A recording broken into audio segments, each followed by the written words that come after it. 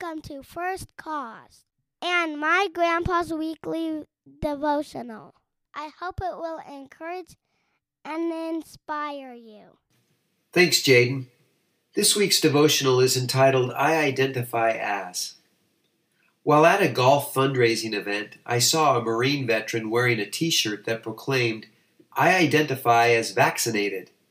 It radiated humor, but was actually rather brilliant.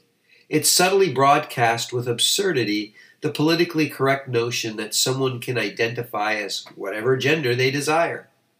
As the federal government moves to require schools to accommodate transgender students, not surprisingly, there is an immediate pushback. College of the Ozarks is suing President Joe Biden because his executive order on gender identity violates the school's religious freedom by compelling it to force their students to share dorms and shower facilities with members of the opposite sex. So let's take a closer, deeper look at the whole issue of identity. Our passage of meditation is from 1 Corinthians chapter 15, verses 48 and 49. Like the man made of dust, so are those who are made of dust. Like the heavenly man, so are those who are heavenly. And just as we have borne the image of the man made of dust, we will also bear the image of the heavenly man. Just because someone declares something with words, by dress, or through behavior, does not establish truth. And this hits at the core of why our society is falling apart. Truth is not just under siege, it is mocked and completely disdained.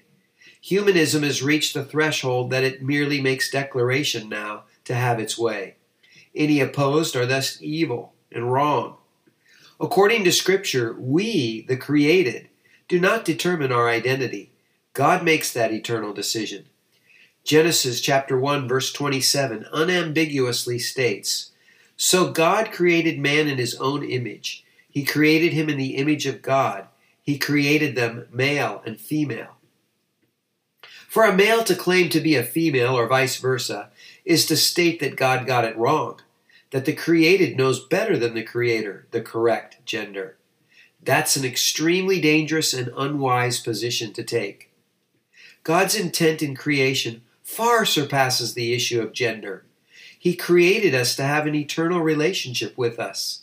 Philip Yancey wrote, What would it mean, I ask myself, if I too came to the place where I saw my primary identity in life as the one Jesus loves? How differently would I view myself at the end of the day? Our identity should rest in the secure knowledge that God loves us, not in what sex we think we should be. Be image-centered, not gender-focused. Paul shared with the Corinthians that one day they would bear a redeemed image. Thanks to the incredible sacrifice of Christ, we will be forever and wonderfully transformed, free of confusion, sin, and deformity. This is our hope to share.